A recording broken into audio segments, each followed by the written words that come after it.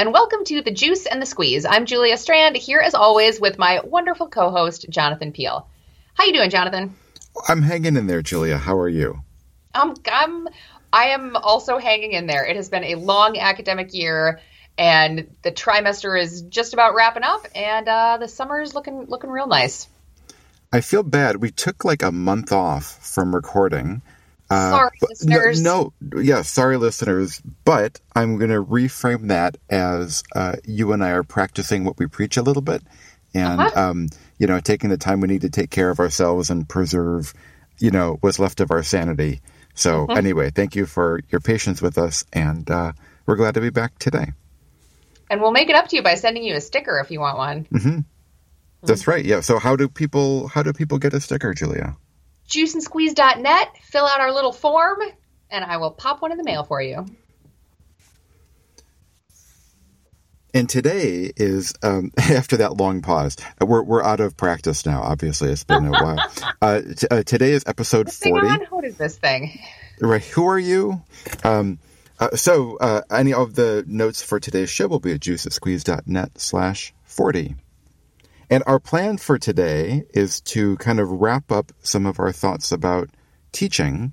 But before that, we wanted to have a little bit of banter and share some random thoughts and recommendations on things. And I'm going to start, Julia, just to get the ball rolling, but jump in whatever you want. Okay. Have you heard about Airtable? No. Airtable is a website and also phone app that I'm just starting to play with. I heard it recommended on a podcast. It was on Back to Work. Merlin was talking about this. It is it's like a graphical interface to databases. Now, I know enough about databases that I get grumpy when someone calls an Excel spreadsheet a database. And I know that databases have relations between tables that let you do really powerful things. And I have a book on a shelf at home that says, like, how to design a database. And I've never read it. And so all of which is to say I'm a novice at this. But Airtable makes it very easy to have tables of different records that link together for any kind of project you want. They've got a bunch of example projects. So I've gotten really interested in this. I've been using it for a couple of things, a little bit of podcast organizing. Unknowingly, I've started to try to track the research things that I do.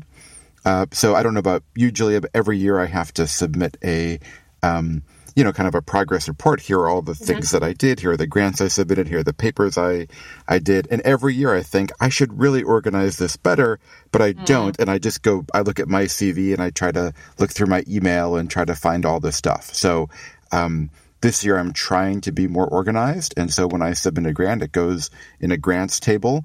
But the power of databases is that you can have relationships between things. So if I have a manuscript that I've submitted and that was funded by a grant, I can link them together, right? And so instead of just adding columns, endless columns to a spreadsheet, I can have a grants table and a papers table and link them together. And I could have a list of people in my lab, which is a different table, and who worked on the paper, and they could get kind of pulled in. So it's a way of kind of making connections between different types of information, which I really like. Anyway, so I'm not an expert, but I can recommend it. There is a free plan, which is what I'm using, and then you can get fancy on paid plans. But anyway, very nicely done, and so far pretty useful. Sounds good. Do you have any? I have a TV. I'm late to the party, but I also have a TV show recommendation. I just thought of one. I just listened to a really good podcast. It's one of the 30 for 30. We'll include a link to it. The episode is called On the Ice, and it's about the first ever all-woman team to walk to the North Pole. Ooh. And it's amazing. I never thought I would want to walk to the North Pole, but I kind of do now. What year did that happen? Or like ballpark even. Question 90s. Okay.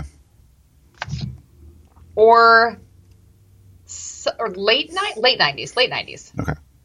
Well, we can leave that as an exercise to make people go listen to the episode. Is it? If I'm wrong, send me an email and let me know. No, maybe don't. That sounds really interesting. I probably did mention this before, but since you mentioned podcast, I'll re-recommend Poetry for All, which is a podcast done by a friend of mine and a colleague. It's short, so it's like 15 minutes an episode. They read a poem, they talk about it, and they read it again at the end. And so I have not. I love reading, but I have not actually pulled up the poems to read. I just listen to them because I often listen to this while I'm walking to work, and it's been fun. It's been years since I've read poetry or thought about it, and it's a different part of my brain, metaphorically than other things that I do. And so I've been enjoying that, and they do a really nice job. So I can recommend that too. I like to hear a neuroscientist say a different part of my brain. Yeah. Anyway, I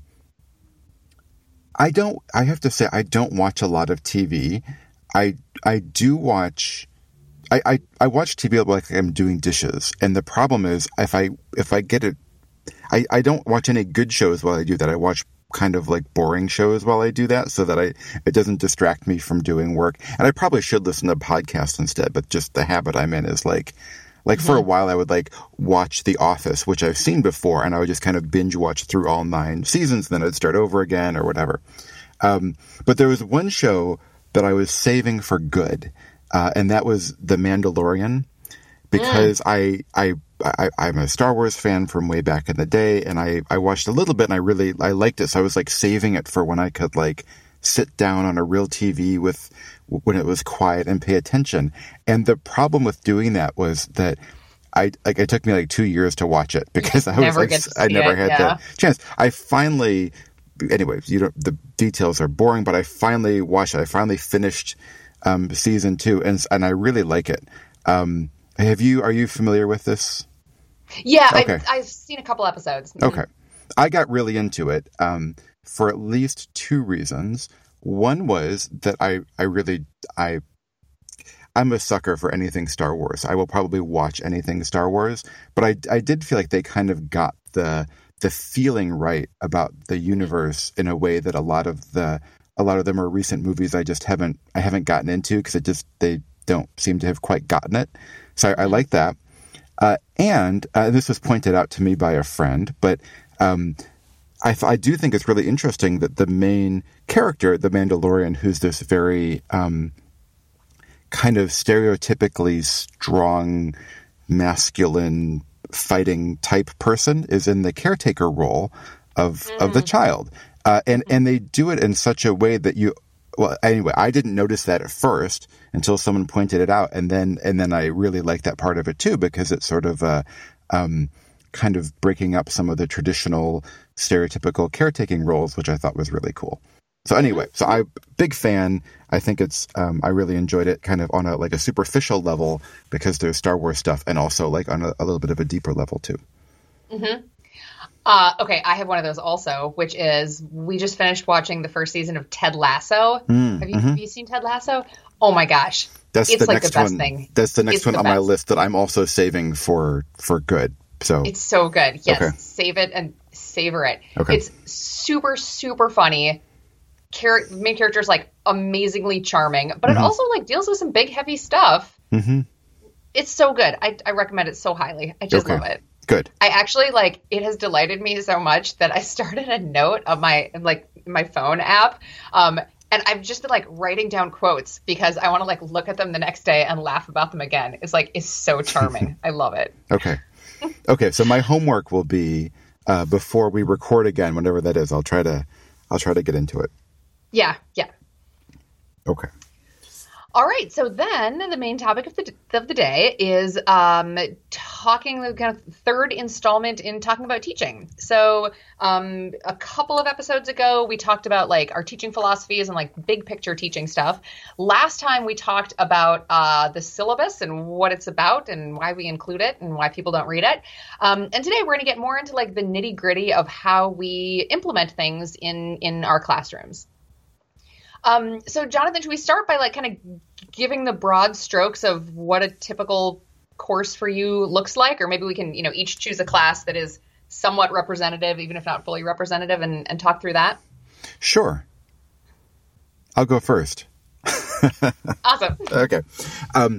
So anyway, when we've been having these teaching discussions, I've been focusing on my larger lecture class that I teach. So just to remind you all, I'm sure you all remember what my teaching is, but it's an introduction to cognitive neuroscience class. So it's ostensibly a lower level class, but I have like first year through seniors in it of all different backgrounds. Lately, I've been having about 200 students in class, and it's morphed from, everyone get the textbook and we go through chapter by chapter. And now the way that I do it is there's no textbook. We read primary research papers, have regular quizzes and exams. And so that part is kind of more traditional. But the point is it's a big class. And so it's not writing intensive or anything like that. And for the ones that I've been talking about, I've primarily been talking about my intro psych, which goes up to 35 students, and sensation and perception, which is about the same, a little bit smaller sometimes. And those I structure, like post-pandemic, the way that I'm likely to structure them is that they do some reading on their own before class. I don't use a textbook, but I have kind of cobbled together either things that are free textbooks, primary sources, a big range of different kinds of readings. And then they do a quiz on the reading before they come to class, which is intended to ensure that they've actually done the reading and are ready to participate. And then in class, I do a mix of lecture and group activities. So I'll lecture for a little bit and then have students work together in small groups to do problem set questions, try to figure out how what we have discussed applies to new situations, or kind of, take the next step of figuring out how to apply the content from what they've read about and what we've talked about. So I lecture, but it's usually only kind of a maximum of maybe 15 minutes of lecture in between breaking it up and doing this group stuff. I like that a lot. I typically lecture the whole time, which I hate. Pre-pandemic, I would have more group work, but at least when I was doing hybrid stuff, I did not incorporate any group work, partly because of the hybrid and partly because just dealing with that many students on Zoom and people being asynchronous and stuff, I didn't think it was realistic. So I don't know what I'm going to do next year. I guess we'll just have to kind of see where things are. But in principle, I think that's I aspire to do that. Mm-hmm. What's your kind of philosophy about readings? How much of what they read do you cover in class? How much do you expect they have mastered what they've read before class, etc.? Yeah, I don't expect any mastery, but I expect reading to be done. So when I was the first few semesters that I taught, I had this. So much of this is reinventing the wheel, right? I'm sure these are not novel observations, but they were new to me because I hadn't taught before. So I was okay, there's a textbook. Everyone will read the textbook. And then in class, I will build on that knowledge and tell them something new. Mm-hmm. And what I kept finding was people were largely doing the readings, in part because I had pop quizzes, and so they did the readings. But then there was a lot they didn't understand from the readings. I had a lot of questions about the content of the readings. So then I kind of shifted to, so for cognitive neuroscience, this is a lot of example experiments that were in the chapter, and they just didn't quite get the explanation of the experiment.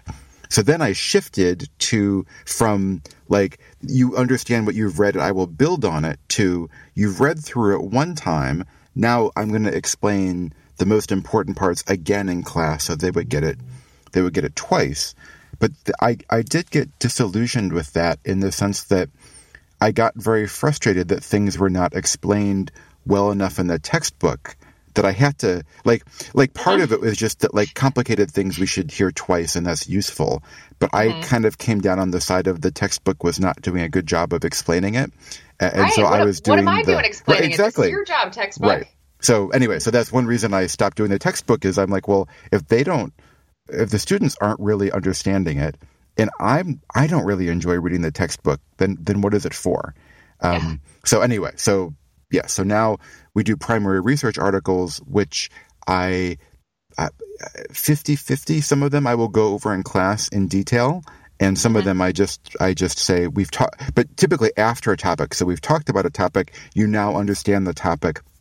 Here, go read one more paper on the topic. And those I tend not to go over in class so much.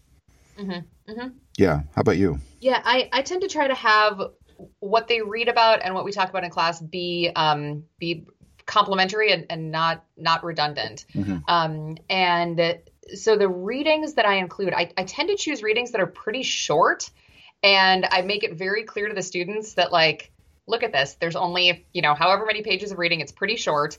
And the reason that I'm doing that is because I want you to really do it and not just like read through it fast, but I want you to like take notes and, think about how it connects to other things and like take it slow. Because I would rather have students really devote themselves to less content than be in a situation where it feels like they've just skimmed a bunch of stuff but haven't really kind of, sat on it at all. And the way that I have done quizzes in the past is to have reading quizzes that are, that cover what was in the reading at a not terribly deep level. It's basically just like the quiz is an incentive for students to actually do the reading, a check on whether they understand what they're supposed to, and a way for me to gauge where, if there are things that were really unclear in the reading that we need to go over again.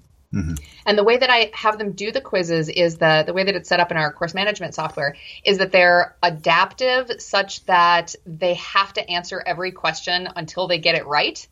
But the system, keeps track of how many times it takes them to get a right answer, which is how their grade is done. But I think I'm going to do it differently post-pandemic, in part as a function of this class that I've been team teaching. And one of my wonderful colleagues does these kind of pre-class things differently. And so we tried it out her way, and it's awesome. And I think I'm going to do it. So she includes, rather than calling it a quiz, they're called warm-up questions. And they're typically not like multiple choice. They're typically like short answer questions. And they are intended to not be as much like a did you get the facts out of the reading as let's get you geared up to start thinking about the stuff that we're going to talk about in class. And, a lot of that's going to come from the reading. But so there are some questions that are like real tricky puzzlers that we will spend time working on in class, but we want them to get started thinking about them and come up with some ideas, just to kind of get their wheels turning. Some of them are, summarize, or what did you find? What did you think was the most compelling argument for XYZ in this reading and why? So it's stuff that they have to like really think through. And then also on every warm up for each day, there's also a question that is, what was unclear? What are you confused about? What's tricky? What are you stuck on? What do you hope we spend more time on in class, et cetera? And I've really appreciated that because rather than using like multiple choice responses as a way to get a sense of what people are stuck on, you can just ask them. And sometimes they'll say things like, I thought this reading was really cool, but I just really didn't get this one part. And I hope we can talk about that more. And, and those are really informative to hear too. And then they are basically just pass fail graded, and if you miss more than 4, it starts to count against you. So the idea is not that they're like trying to get perfect answers every time, but just that they're starting to think about it. Right. And if they haven't done the reading, they're not going to be able to do it at all. Right. So I think I'm going to switch over to doing it that way in the future. Remind me, was this class synchronous? Yeah. Or do you think this would work, or some version of this would work as well, asynchronously? I do. I mean, what do you hope we spend more time on in class thing is a little bit tricky. But yeah, I think it could work pretty well. Maybe not as well, but pretty well. So I know I've mentioned this before, but what I've been doing for readings for a couple of years is Perusal. And Perusal is it's a website.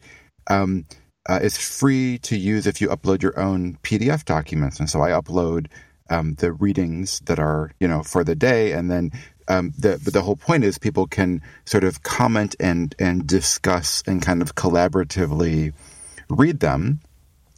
And the benefit is that Perusal will track their reading time and also how many comments they make. And so it's more complicated but I don't want to get into it right now. But like at a very basic level, people get points for making comments. And if you make enough comments, you get full credit.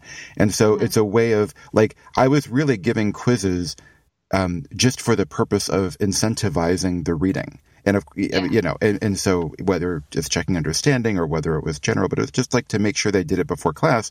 This is another way where I don't have to have a quiz, but there's still a component to their grade. A nicer way to say it is their grade is rewarded for spending time on the reading. And I think that's actually worked pretty well. It takes them usually 2 or maybe even 3 assignments before they get comfortable with it. Perusal is intentionally vague a little bit about what counts for points, because the point is not for you to game the system and do the bare minimum. The point is for you to try to engage with it, honestly and do your best, and probably that will be fine. So it takes people a while to kind of trust that, yes, it will be fine.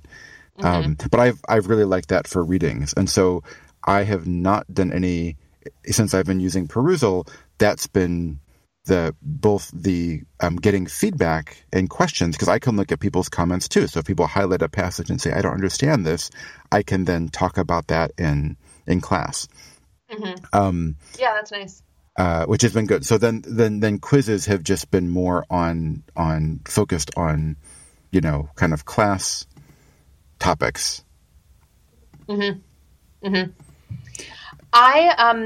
So Perusal sounds like a way of doing in a PDF kind of discussion forum, which is also something that I've done before. Like you have to post comments and respond to other people's comments on Moodle and whatnot. The thing that I have often not liked about that is that the students who post last or nearer the end will often say, everybody already said all the things that I thought of. And, now I'm just like making this kind of dumb comment that I know is kind of dumb because the stuff that I actually wanted to talk about had already been said. And so I like the warm-up questions because everybody's just doing their own, they're not engaging with other people's. So they don't know if they're all saying the same thing, but they're fine with that if they are. Right.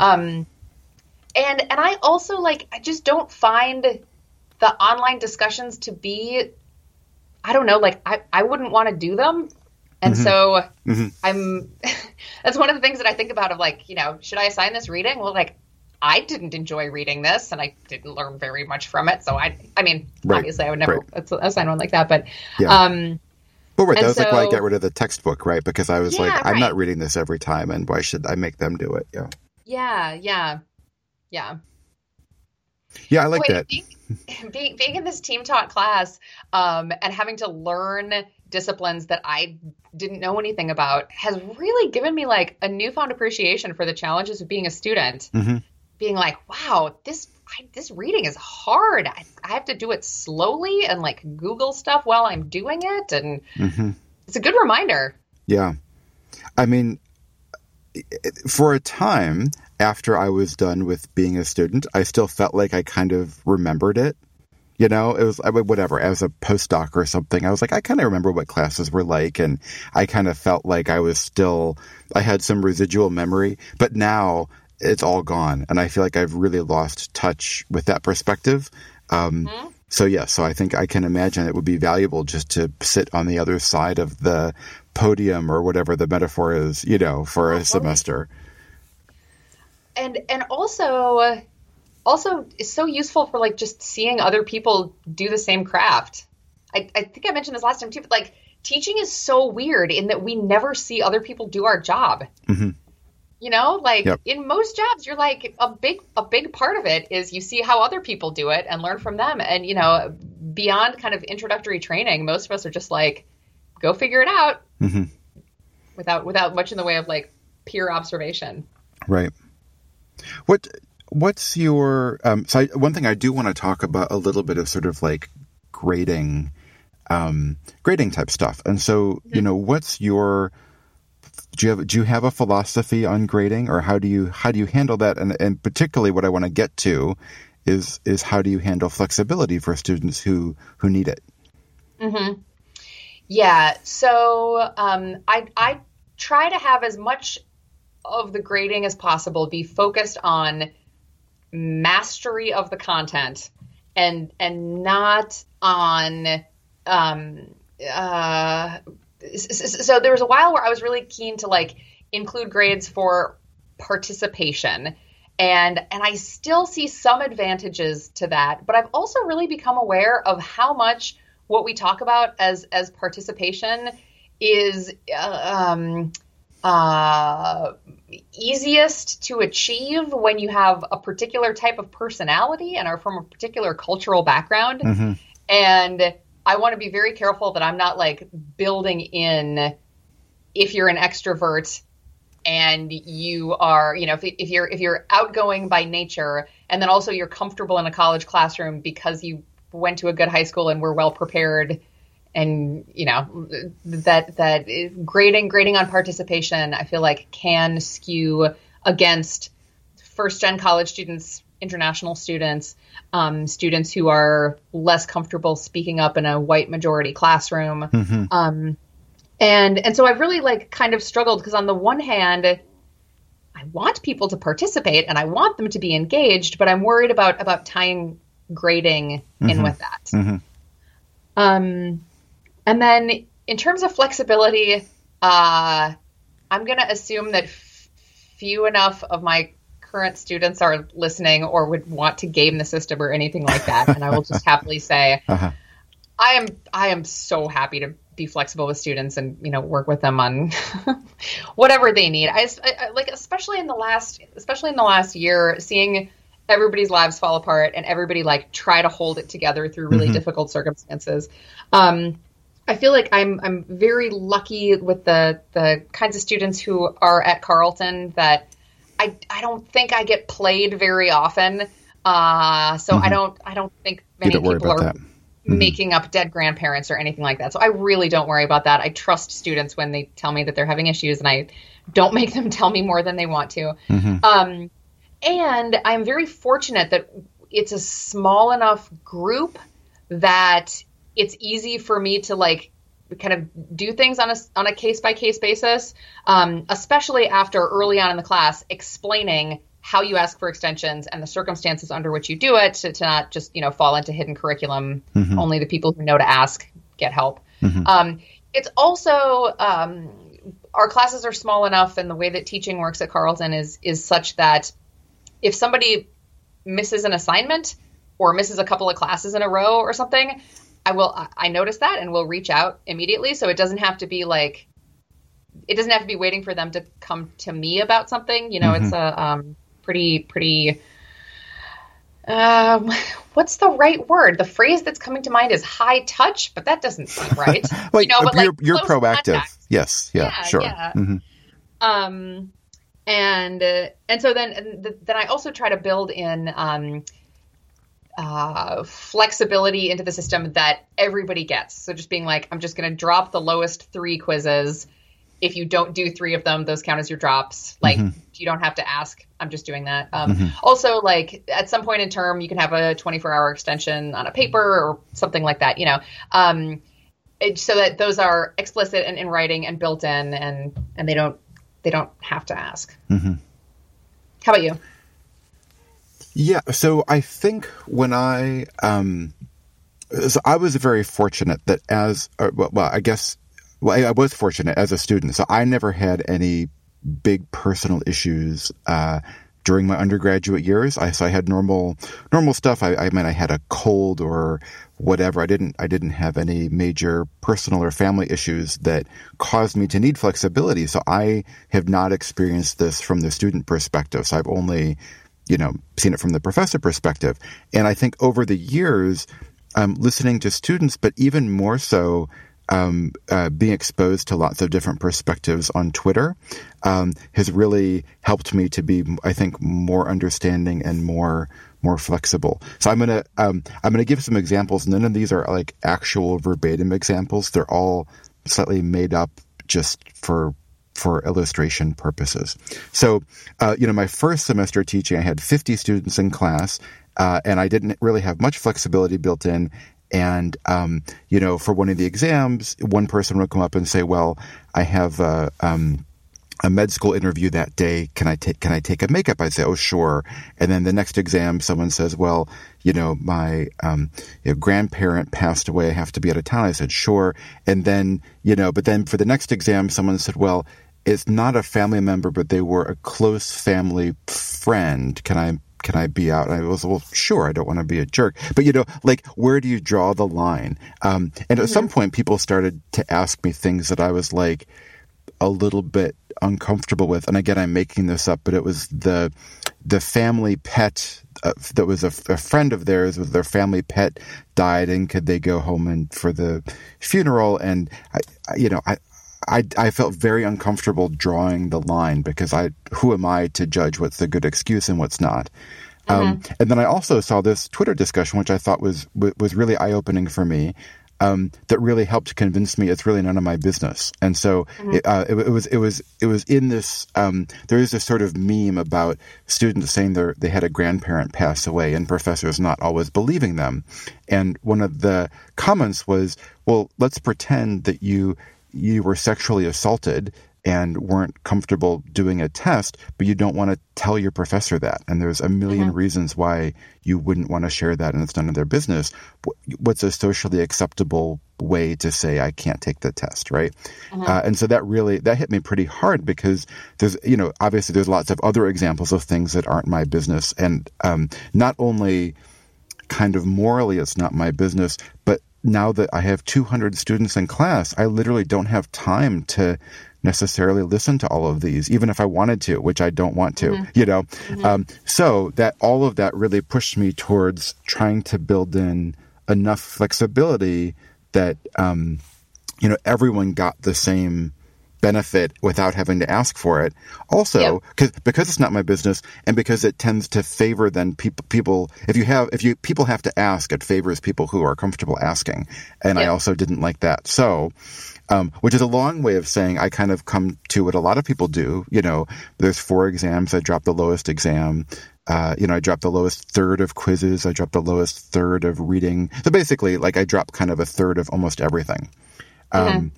And so what's happened is basically I get no requests for flexibility, which helps me out. And also it tells me that I'm covering a lot of cases. And then I have had a couple of, several students over the past few years who've had really significant health issues, whether it's mental health or physical health. And actually, I think in every case, the built-in flexibility was enough to cover their extreme issues, which is not to say I wouldn't be willing to be even more flexible. I try to emphasize I'm not a monster. If you get hit by a bus, and we've already missed something for a good reason, come talk to me and we can be flexible. But I haven't actually had to do that. And so that's also made me feel better. Not to say that everyone who's struggling always gets 100% average, but people tend to do very well, and even people who struggle tend to do very well just with the built-in flexibility.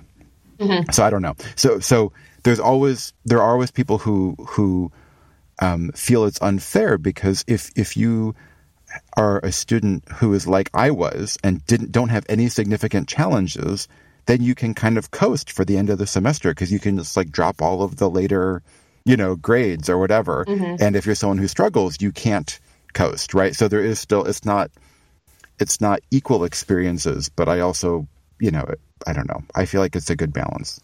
Yeah. It's a nice way of doing it. And I see how that can make it more equitable in terms of not making people ask. But partly is because for practical reasons, I don't feel like I'm able to keep up with people or have personal relationships in this big of a class. And so I think if you have that option, that also, I mean, there's other ways to do it, right? Like, so for you, I think you probably know when your students are struggling more than I do and can handle it more individually. Yeah, I mean, and I one of the things that I also work with my students on is, I think, the goal in terms, the fact that there is inequity in who asks, the goal I think is not to try to get the people who are willing to ask less, but to help in part to teach the people who don't know how to ask to ask, right? I mean, and there's a lot to be said there about equity in the classroom, but the point that I want to make is, when I have students come to me and say, I've never asked for an extension before, but I'm really struggling. Can I have an extension? The first thing that I say is, I'm really proud of you for asking for what you need. The second thing I say is, yes, you may have that extension. Because I feel like, asking for special treatment is hard, which is why we don't want to rely on people doing it. But if they do it, it shouldn't be any scarier. Like, once they have worked up the nerve to do it, that should be all the scary it has to be. And so, and I also tell them, like, I'm proud of you for knowing what your limits are and knowing when to ask for help and knowing, that this is the right thing to do to ask for help, and doing this instead of staying up all night and making yourself miserable and all of that. Cause I feel like kind of trying to build in taking care of yourself and like reinforcing that it's important to do that and it's okay to do that. And not everybody, like, it's impossible to do everything perfectly all the time. And I also try to model that. So there have been times this term, so there's one day this term where I canceled lab meeting just because I was super overwhelmed and had I just was not up for it. It was also on a really hard news day. And I pitched it. I mean, when I talked to my students about it, I was like, sometimes the way you take care of yourself is by backing out of your obligations. Shouldn't be the way you handle it all the time, hopefully, but sometimes sometimes you can't do the work. And I think that's a good thing for them to see too, to know that, like, it's okay to be a human in addition to a, cog in a working machine. Right. We don't, yeah. The way that I've handled, like, extensions, and like I said, I don't have a lot of, well, anyway, lately I haven't had any writing, but what I have done, I stole from a professor that I had, and I kind of like this, also compromise, again, anyway, so again, this is like the policy so that I hopefully don't have to adjust anything for individuals, but it's that, if stuff is on time, it's fine. If it's late, you get some penalty, but it doesn't increase. So it's like a, 15 or 20%, or a grade level deduction, but that could be like 1 minute late or like 2 weeks late. Like, if you need time, take it and try not to stress, but there is a benefit to getting stuff in on time, because real life, like, I do struggle with this too, right? Like, I may want people to be happy and live their lives and not overly stress about stuff, but it's not really the hidden curriculum, but it's the non-academic curriculum is like, in real life, like, there are deadlines and you do have to manage them. And like, yes, you can file for an extension on your taxes, but like, I don't know. It's good just to get your taxes done by the deadline. So I think I try to, balance a little bit the being really explicit about what flexibility there is, but then also holding to some boundary, which is just hopefully a bigger boundary than maybe other people hold to. I don't know. I do get a lot of positive feedback from students every semester, but especially like during pandemic times, about the dropped grades and the flexibility and so on, which I think is good. Some of them say things like, it's great to have a professor. Like, you realize we have other stuff in our lives besides your class, and my other professors don't realize that. And of course, their other professors do realize that. But the point is that they don't really feel like the students don't necessarily feel like their needs are accounted for, I think, is what that means. Which is just like a good overall point to keep in mind. Yeah. And, when a lot of the contact that you have with students is people telling you that they have to have, that they have something that they have to do instead of taking your test or something, for instance. I understand that if you're getting a ton of emails that are like, but can I have special circumstances? But can I have special circumstances? That can make professors like frustrated and grouchy about why their best laid plans aren't working out well. And I think that's what leads to faculty like being very inflexible. Strict, inflexible, mean sometimes too. Whenever I see like people, making fun of excuses about grandparent deaths and things, it really just makes me cringe, because I feel like a huge part of good teaching is empathy. And both in terms of like, what do these people know already, and how can I get them to, learning the things that I want them to? So like thinking about where they're coming from and how to build on that. But also empathy in terms of like, is this dead boring? Like, are they just clawing their eyes out because they're so sick of listening to me talk? And then also empathy in terms of our classes are just a really small part of their super complicated lives. And the stuff that to us seems silly and like it's not a big deal might be a super big deal to them. I've also heard faculty like make fun of students having roommate issues or something like that. And it's like, imagine like the most important person in your day-to-day world, you're fighting with them. It's different than fighting with a spouse, but it doesn't feel different to them, right? Because it's like the person they live with. And so I think, any opportunities that we can have to remind ourselves to be empathic, I think are so useful. And one of the things that does that the best for me is knowing students outside of the classroom, right? So this works the most with my lab students, that when I have them over for dinner or we meet for coffee or whatever, and they talk about all of the other things that are going on in their lives, it's like impossible for me to just think of them as a student ID number who is getting their assignment in late, right? It's like, oh yeah, things are complicated and you do have a lot going on, and and like also the things that they worry about. I'm so glad I'm a grown up. Like, I'm so glad I'm not a student anymore.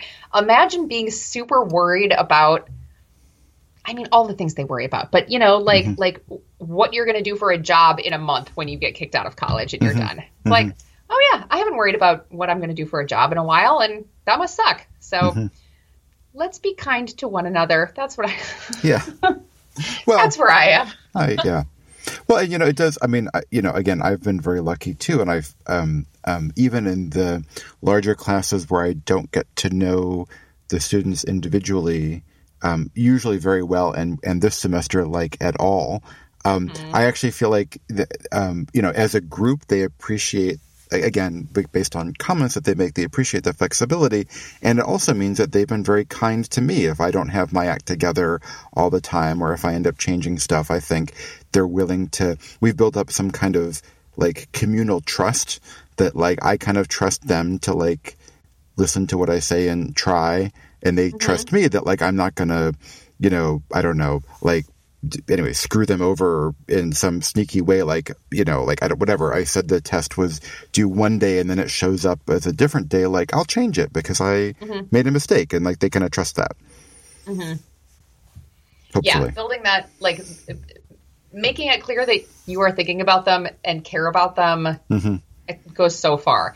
And also, to be clear, like, a big part of that is making it clear that you are thinking about them and caring about them. Like, thinking about them and caring about them is not enough if like it is not apparent you don't in communicate your behavior. Right. Yeah. Well, and I think there, as we've kind of pointed out, there are a couple ways to do that. One is structurally in how you set up the course. And I think again, because of reasons, I felt like that's the easiest way I have. And so that's why I try, everyone gets the same deal, but hopefully it's a fair deal. And I try to communicate that.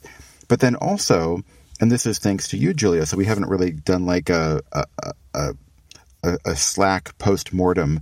But, we have a class Slack workspace, and I try to intentionally, now they engage socially a bit, not as much as I would have liked, but like we had a recipes channel, and like they posted their favorite recipes, and I did too. And like I would post pictures of my kids to the random channel, and like, hey, here's a goofy picture of my daughter, whatever. And so again, like if you want, if I would like to get to know them as people outside the classroom, I also have to model that and say, hey, look, I'm not just your professor on Tuesdays and Thursdays. Like, here's what I do the rest of the time. Here's my family. Here's stuff that I care about. Here's a funny tweet that Julia posted, whatever. Something to try to, be a little bit more of a real person. Yeah. And that also goes, I think, a long way in building empathy the other way too. Right? Exactly. Being like, I am also doing my best, team, and it is also hard for me. Yeah. Yeah.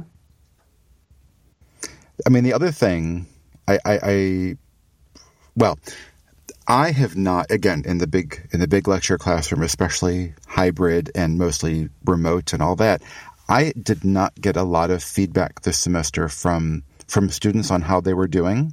I think a lot of people were struggling, but that was just me, like, kind of mind reading and guessing, and I think I was right. So there are two. So I would have liked it if people would get on Slack and say, "I'm really having a hard time this week. How about you guys?" And they would all support each other, and that never happened. Understandably, but whatever, it didn't happen. So two things I did to kind of circumvent that. One is I would try to explicitly say things like, say verbally and also in writing, like on Slack, I would say things like, I know this is a really hard time for a lot of you, hang in there, or here's a thing that I'm going to do to help, or here's something that helped me, something like that. So at least I'm having both sides of the conversation, which is kind of awkward, but I think saying out loud that I know many of you are struggling or whatever, helps them to know that I think that. Yeah. As you said, I can think that in my heart, but if I don't tell them, it's not very helpful. The other thing is, and I should do this every semester, but I started last year with kind of COVID stuff, is sending out a very open-ended anonymous survey that has questions like, what are your biggest worries about the upcoming semester? It could be class or not. How are you doing on a scale of, whatever, horrible to fine? And there's not always things I can do about that.